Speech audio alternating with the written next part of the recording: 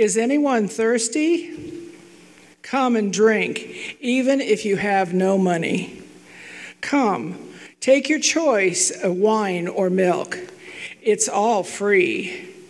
Why spend your money on food that does not give you strength? Why pay for food that does you no good? Listen to me, and you will eat what is good. You will enjoy the finest food. Come to me with your ears wide open. Listen, and you will find life. I will make an everlasting covenant with you. I will give you all the unfailing love I promised to David. See how I used him to display my power among the peoples. I made him a leader among nations. You also will command nations you do not know, and people unknown to you will come running to obey, because I, the Lord your God, the Holy One of Israel, have made you glorious. Seek the Lord while you can find him. Call to him while he is near. Let the wicked change their ways and banish the very thought of wrongdoing. Let them turn to the Lord that he may have mercy on them. Yes, turn to our God, for he will forgive generously. My thoughts are nothing like your thoughts, says the Lord, and my ways are far beyond anything you could imagine. For just as the heavens are higher than the earth, so my ways are higher than your ways, and my thoughts higher than your thoughts. This is the word of the Lord.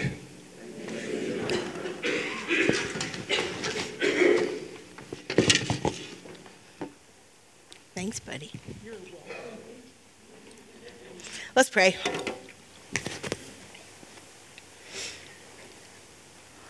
God, thank you. Thank you, as always, for this room and these people. Thank you for the ways that you meet us here and put us back together here.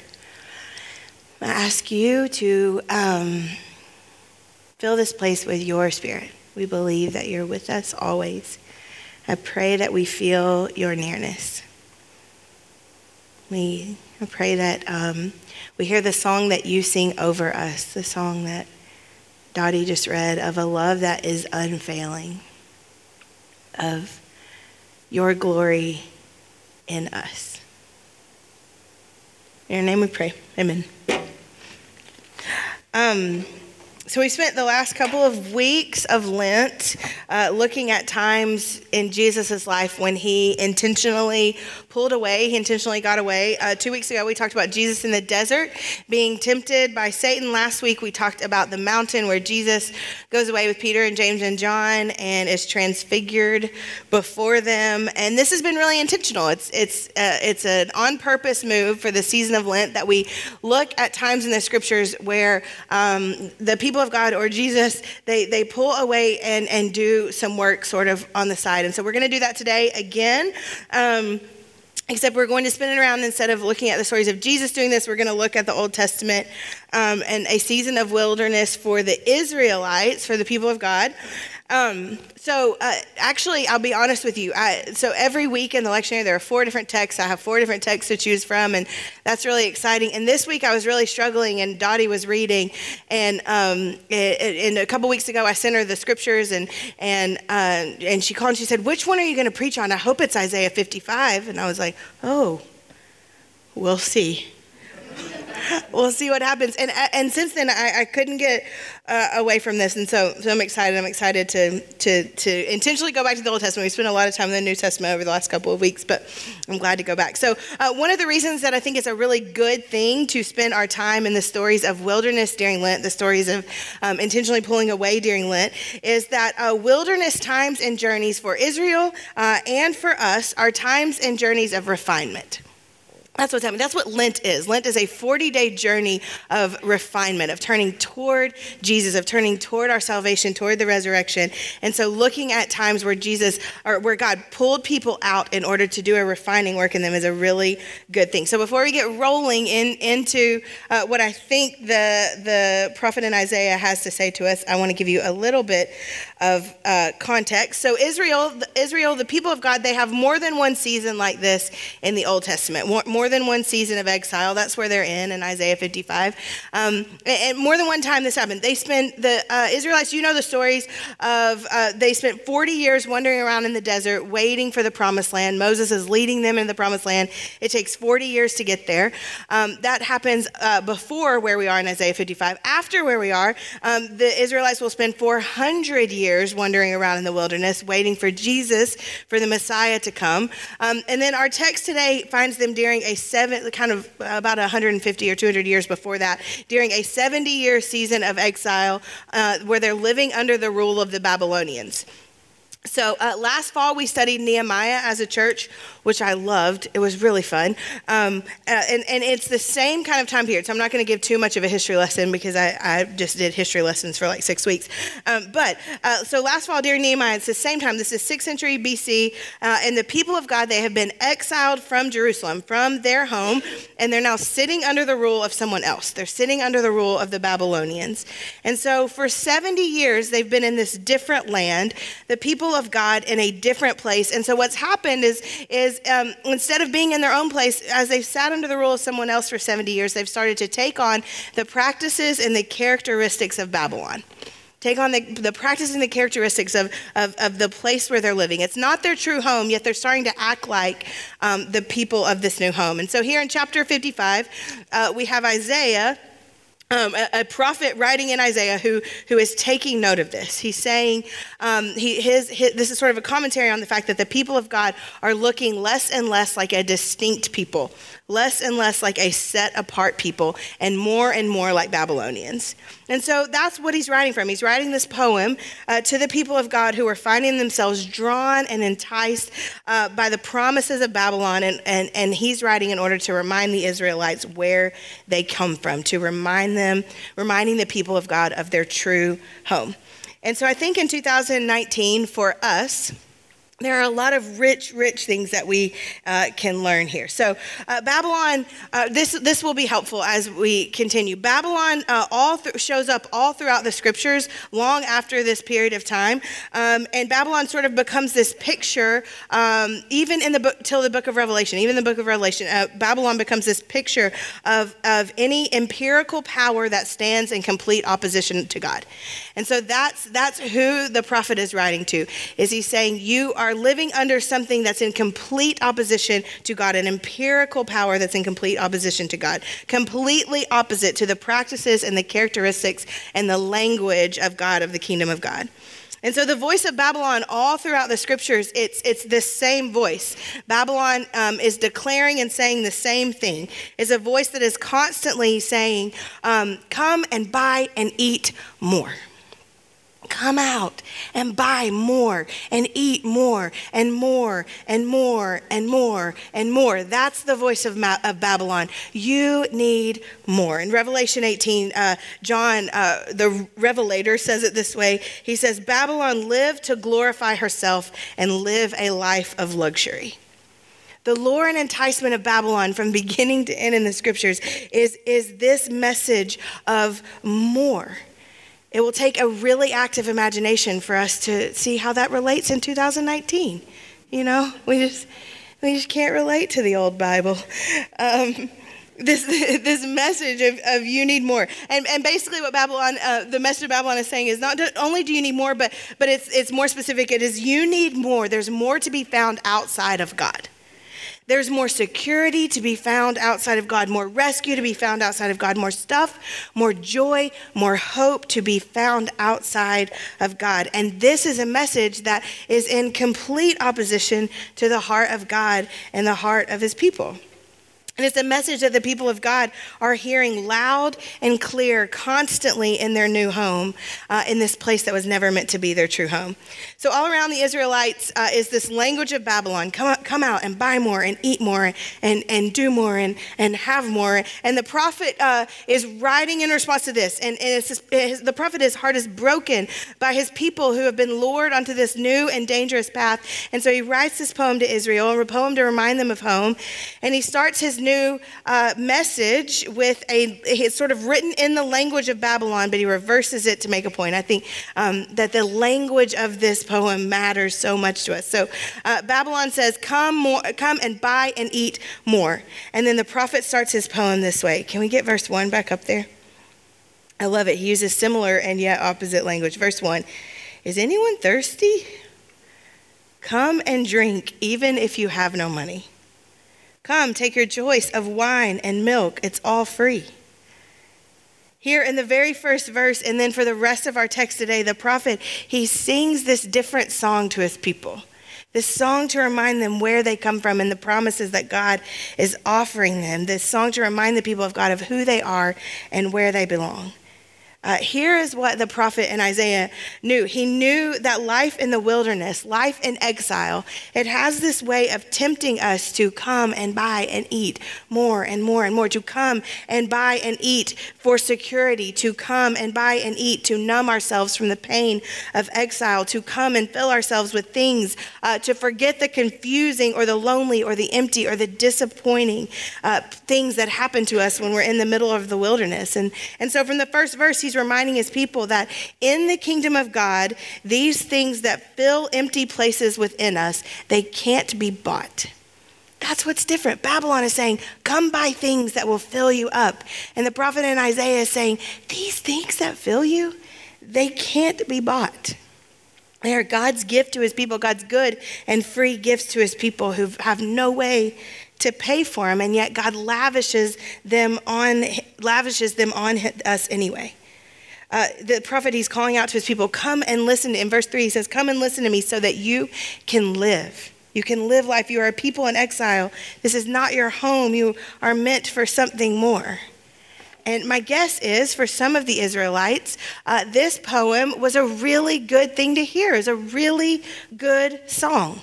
Like a reminder of what the longing within them is for.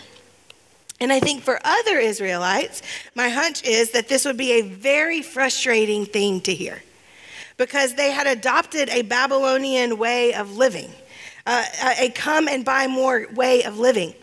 And so this song, it doesn't sound like good news if you want to buy more and eat more and get more and take care of your own glory. Someone coming and saying, hey, it's all free under this reign doesn't sound good when you can just buy it to fill up yourself if that's the way of life that you've adopted. And so I think it's another good and right thing that we look at passages like this during Lent, or honestly anytime, because in the 21st century America, I don't think we're in a dissimilar place. I don't think the land in which we're living has a message too incredibly different from the message of Babylon. The next verse, verse 2, says this: why spend your money on food that does not give you strength? Why pay for food that does you no good? Listen to me and you will eat what is good. You will enjoy the finest food. Another translation of this verse says it like this: why do you buy food that is not bread, and why do you labor for things that do not satisfy?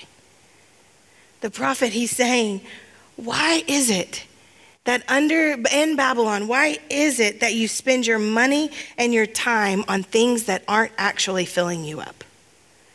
Why are you spending your money and your time on things that are not satisfying you, that are not truly delighting you? I have a favorite preacher of mine. It lives in Atlanta. Her name's Ashley Matthews, and I was listening to her talk about these verses, and this hit me huge.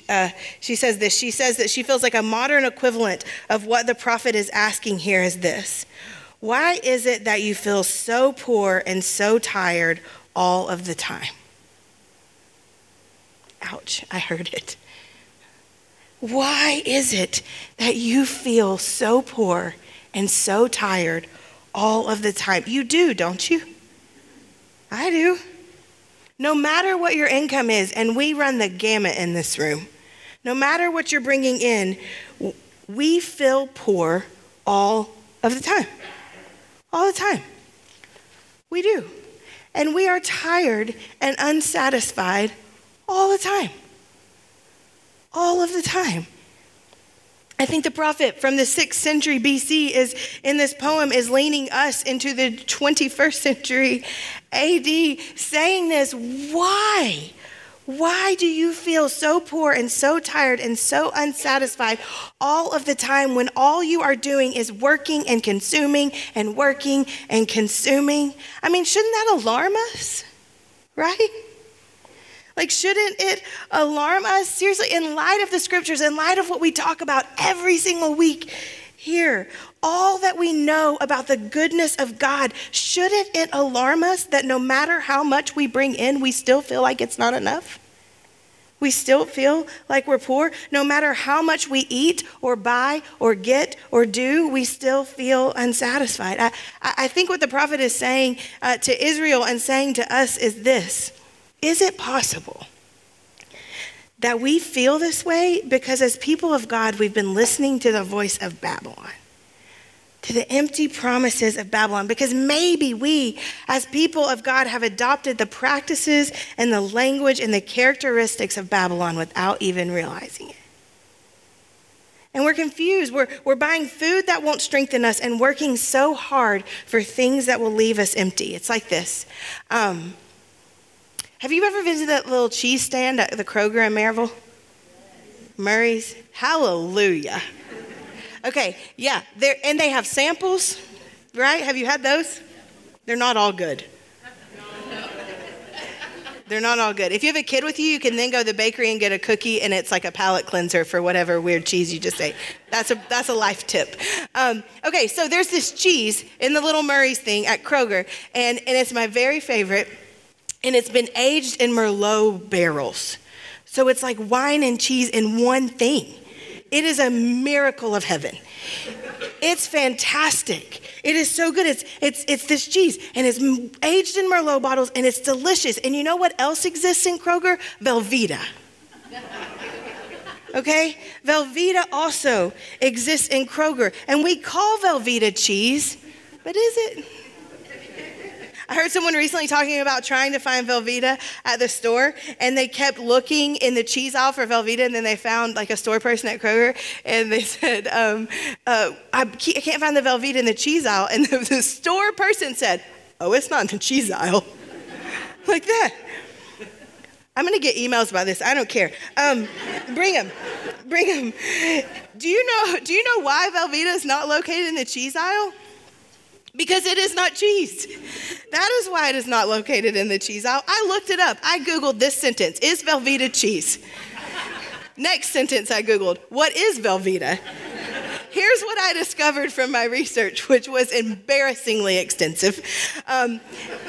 Velveeta used to be cheese. That's the best part. It used to be made of cheese. What is it made of now? Something called whey protein concentrate. Yummy. That's delicious. Isaiah is saying, why are you spending your money on that which is not bread? Why are you investing in Velveeta and calling it cheese? Why are you doing that? Why are you investing in Velveeta and calling it cheese when there is cheese that has been aged in a Merlot barrel? And you're poor, so you can't afford it, so you ask them to cut you off a little piece that's just $2. That you can do that too. On the other side of the room from the Velveeta is cheese that has been aged in a wine barrel made by some master cheese man. I don't know who he is. I like him.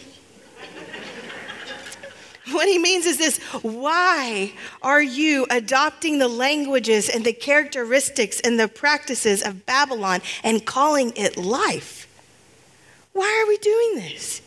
We consume and consume and consume, and we never have enough. We toil constantly, and we confuse it with productive and redemptive work. We call things that the kingdom of God has declared unfit, not life, and we call them life, and we practice them all the time. If this is you, and spoiler alert, this is you. and me. I think it's all of us. If you are tired and you are poor and you are unsatisfied, if you are calling Velveeta cheese or the Babylonian exile the good life, then I think that the invitation to Israel in Isaiah 55 is the same invitation to us as well. Like I said in verse 3, he says, listen to this, listen, and you will find life. Listen, and you will find true life. This comparing and contrasting of two different worlds, it finds its place all over the scriptures. All over the scriptures. So I think what the prophet in Isaiah is talking about in this poem is really similar to something that Paul talks about in the New Testament in Philippians. This idea that we were made for something bigger than just Velveeta, bigger than being tired and poor and unsatisfied and calling it life.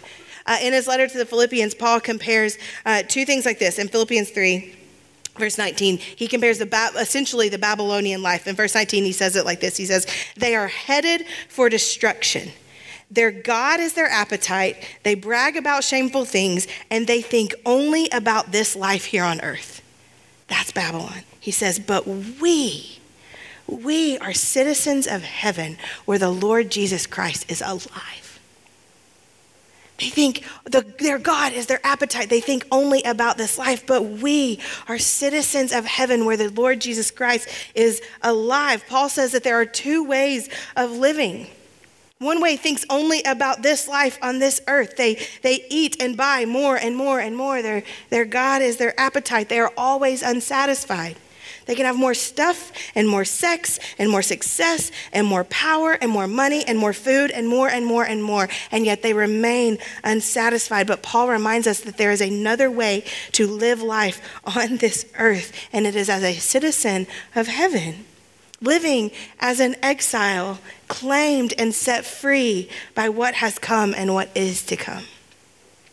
Here's what the prophet Isaiah and Paul and so many other authors in the scriptures are saying. They're saying this: we were not meant to live 80 years of life taking on as much of this world as we can, feeling tired and poor and unsatisfied until we die, and then we go to heaven, and then we get to rest and be rich and full of life. That isn't the message of the scriptures, and we live like it is. Let's live 80 years. Let's hunker down. Let's be in our best behavior so that we can go to heaven, and there we will be rich, and there we will be full, and there we will rest. We, as followers of Jesus, were made for so, dear God, I hope that's not all life is. We were made for so much more than just that kind of living. The prophet Isaiah is reminding the people of God that Babylon is not their home. Paul's doing the same thing. He's saying we are citizens of heaven. John, in his letter in 1 John, he says it like this. He says, you were made to be in the world, not of the world. So essentially, they're telling us that we as followers of Jesus, we are living in exile here on this earth, but we were made for something more. And that sounds beautiful, right? No one? It does. It sounds exciting and it sounds beautiful. And at the same time, I think the reason you didn't nod is because it's really confusing, isn't it? It's really confusing. Where is our home? Is it this world? Is it heaven? Where is our home? Is it here on earth? Is it the next life? Does being a citizen of heaven mean I belong to somewhere else? Does it mean I belong here? I think sometimes it gets a little confusing to figure out which world we're supposed to invest in and which world we're supposed to belong to. It's really confusing. I think that the answer lies in the voice of God through his prophets during this time of exile in Babylon. So there are a few books in the Old Testament that are written during this period of time. So we said Nehemiah, that we studied before, is written during the 70-year period. And this chunk of Isaiah is written during the 70-year period. And also Jeremiah is written during this 70-year period. And so I think Jeremiah maybe has a little to tell us about this. The prophet Jeremiah, he has some really poignant words to help us understand what it means to live a true life here in exile, longing for home. In Jeremiah 29, if you've been around the church at all, then if you know any verse in Jeremiah, it comes from chapter 29, where it's like, for I know the plans I have for you, declare the Lord. Okay, a few verses before is like even better. I don't know that it's better. I always rank scripture. It's good. Okay, verse 4, here's what Jeremiah tells us. to answer this question. He says, "This is what the Lord God of Israel says to all the captives he has exiled to Babylon from Jerusalem. Build homes and plan to stay. Plant gardens and eat the food that they produce. Marry and have children, and then find spouses for your children so that you can have grandchildren. Multiply, don't dwindle away, and work for the peace and the welfare of the city where I sent you into exile." What does it mean practically to be in the world and not of the world, to live in exile here as true citizens of heaven? Is it that we just hunker down and are on our best behavior until we get to go to heaven? That isn't the picture of life that the scriptures paint at all. Anywhere. If we are going to learn what it means to live as citizens of heaven in exile on this earth, then I think we have to listen to the words that Jeremiah has to offer us. If we want to do this, then this is how we do it. We live in this world and we build houses as people of God. And we plant gardens as people of God. And we get married as people of God, and we have babies as people of God, and we seek the peace and the welfare of the place we have been exiled as people of God. That's what it means. We build things. Intentionally, we build things that will help put the world back together, things that bless the people all around us rather than things that come at their expense. We build things like we believe the message of the scriptures, instead of building things that just offer us empty things and come at the expense of other people. We get married, or we make families. We get people together and we offer space for lonely. The Psalm says it like this. The Psalm says that God puts the lonely into families. And so that's what we do as people of God. We create space in our lives for the lonely and the unsatisfied people to feel like home. Daniel and I, we got married and then we had kids, and then you know what else happened? All these other people freaking showed up at our house. And they won't go away. I'm just kidding. I don't want them to.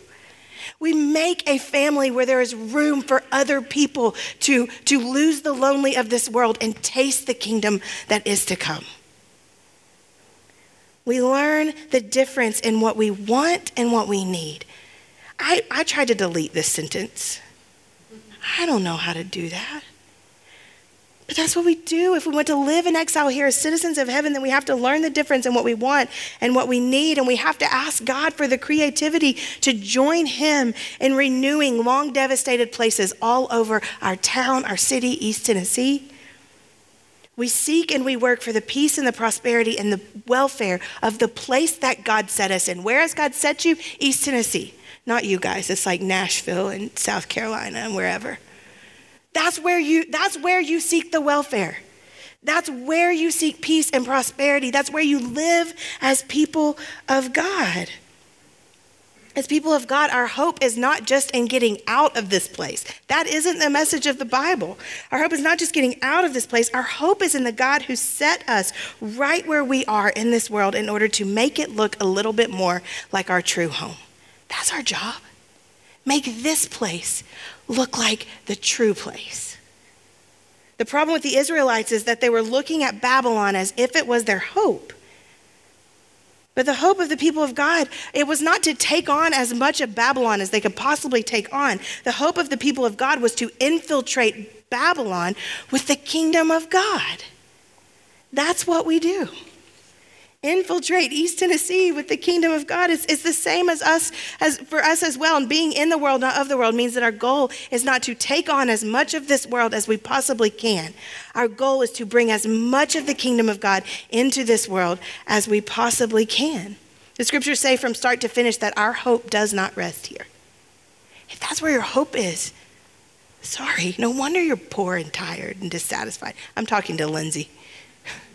No wonder. Being in the world, not of the world, instead means us not looking a lot more like Babylon, but we're supposed to make Babylon look a lot more like God's kingdom. And so I wonder where you are in this in your life. A little self-inventory. Are you constantly tired and poor and unsatisfied? Are you putting your hope in this world, or are you working toward the peace and prosperity and welfare of the place in which you are exiled? Are you influencing this place more, or is this place influencing you more? Here's another illustration. So a year ago, my Daniel and I and my brother and his wife and my mom and dad went to New York together, and it was like the trip of dreams.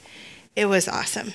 And so my brother and I, we really love New York City. It is like, we call it our home away from home. They don't like you to call it that. We don't care.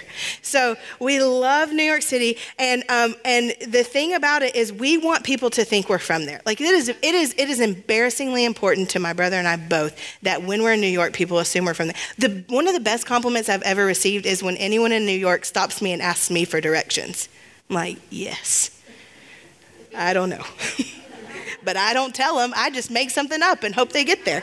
Because I want to be a local. I want people to think I'm a local. And here's the thing. My brother and I, we come from my dad, and he cares about dumb stuff like that too. So we take him up there, and he catches the bug, and he wants to be a local. And so after, he gets like his bearings, and then he gets the hang of the city, and he starts kind of acting, but then he can't figure out why nobody thinks he's from New York.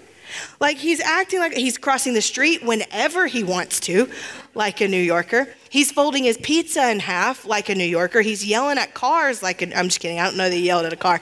But he is doing the things of a New Yorker. He's acting like a local the whole time, and he can't figure out why no one thinks why no one's asking him for directions. And here's why. Because my dad for 3 days wore the brightest blue coat anyone has ever owned. And if you've ever been to New York City, here's what you know, is everyone wears black 100% of the time. That's why it's my dream city. Everyone wears black exclusively. And here is this man in world's brightest blue coat crossing the street whenever he wants to. And he can't figure out why people don't think he's a local. It was the coat. And so as I was thinking about this was the picture I had in my brain, that we belong here, that we live here on earth as citizens of heaven, that we live here but we're different, that our job is to be bright blue coats in a sea of black and gray and frowns. That's what it is, bright blue coats in a sea of black and gray. And so how do we do it? How do we live in this world and not of this world? How do we make this world look more like our home instead of exactly like it, instead of us looking exactly like it? How do we seek the welfare of our city without becoming like everyone around us? And the answer, it's so simple, and you'll roll your eyes, but it's really hard. How do we do it? We pray really hard. And we read and sing the songs of home. That's why we spend time in the scriptures. They're the song of our home. And then we build things, and we reconcile, and we renew, and we join God in the renewing work that he's doing all over this world. We make families that have room for the lonely and the forgotten in this world. We seek the peace and the welfare of the spaces all around us. The band can come on up. We're going to take a few minutes. We do this every week at the Vineyard. We call it Selah. It's just a pause, a quiet minute, not to move on too quickly. And so here are the questions I'm asking myself. So if I have to ask myself, I'm making you ask yourself. Here are my questions. How are you doing in this? Do you know? This is the one that I felt like I needed to tattoo on my forehead. Do you know that you were not made to feel poor and tired and unsatisfied all the time? That wasn't what you were made for. You were made for a life that God has called you to, a promised land kind of life, a life that Jeremiah 29:11, you were made for promise and future. That's what God made you for, promise and future. And so how are you? Are you living your life listening to the voice of Babylon? Or are you living your life singing the songs of home? Does your life look more like Babylon, or does it look more like a citizen of heaven? Let's pray. I need to pray.